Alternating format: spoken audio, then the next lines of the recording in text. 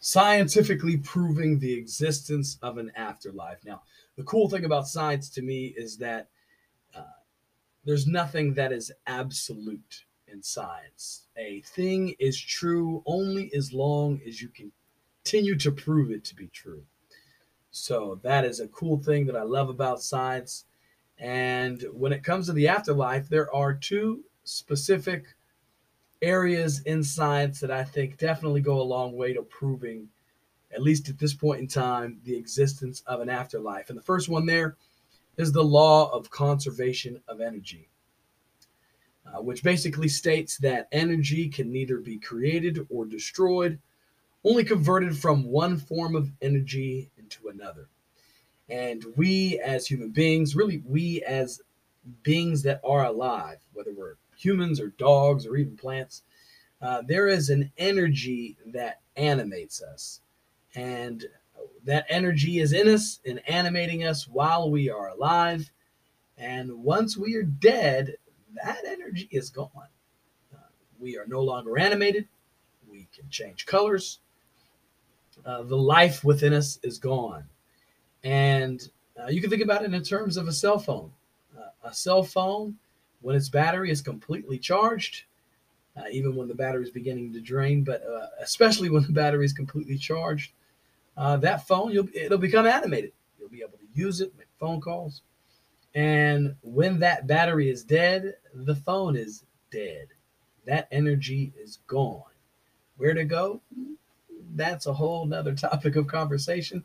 But a cool, interesting thing that I found today on the internet is that a completely charged battery, and if you take in comparison a completely charged battery to a completely drained battery, a dead battery, there is a difference in weight. The energy can be weighed.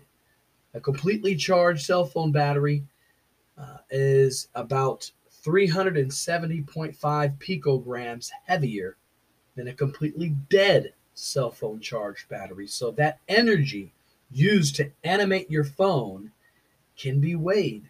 And I was made aware that there was a scientific pursuit of this in humans. When humans die, do they lose weight?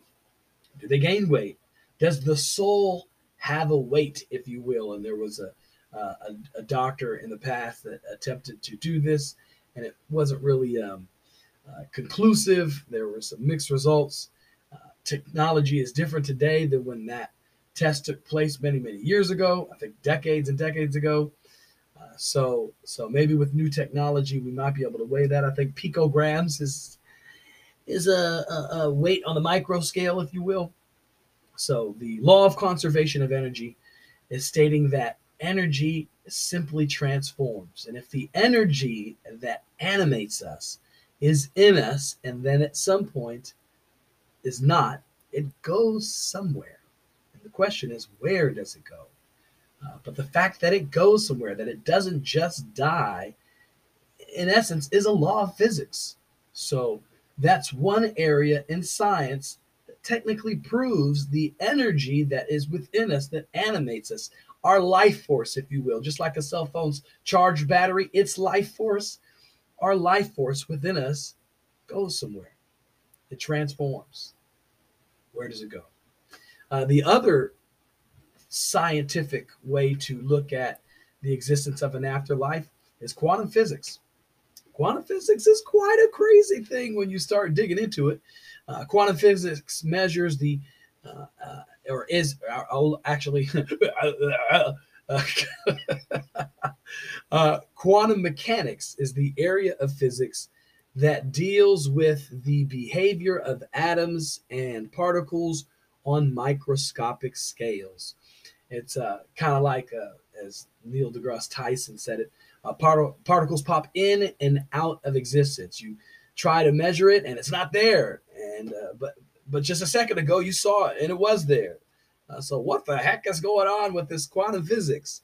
I think the Heisenberg uncertainty principle is another kind of basic foundation of all quantum physics, and a certain part of this is the act of measurement always disturbs the object being measured. And that's really kind of crazy. In fact, Einstein called it the spooky action at a distance, uh, particles behaving differently when measured. And all of that kind of reminds me of the ghostly stuff where, at the corner of your eye, you see something, or you take a picture and you didn't see anything next to you, but in these pictures, you see this huge dark shadow or something. Or something appears in front of you and then it's gone. It's that weird thing that happens in life, or at least that many people claim to happen in life, that they just can't put their finger on. And the idea that there are atoms and particles in this world that behave one way, but simply when you look at them, generally when it comes to atoms and particles, there is a general standard, if you will, on how they behave. But the fact in quantum physics, when that behavior can simply change just by you looking at it, just by you observing it, is crazy to me. And it just shows me scientifically that quite often in life, what we see may not always be what it seems. Two elements in science that I think can help promote the idea that there definitely possibly is and the existence of an afterlife. The law of conservation of energy. Energy does not ever change and it just transforms. Energy never dies, it just transforms. And quantum physics, where things are happening and changing just by you looking at them, and things pop in and out of existence. There's some wackiness going on in this world, so much more than meets the eye. So, if you had any doubts about the afterlife, science is definitely, I think, leaning more towards the existence of something that happens after we die than not. All right, y'all. Y'all take care. Check you on the next episode.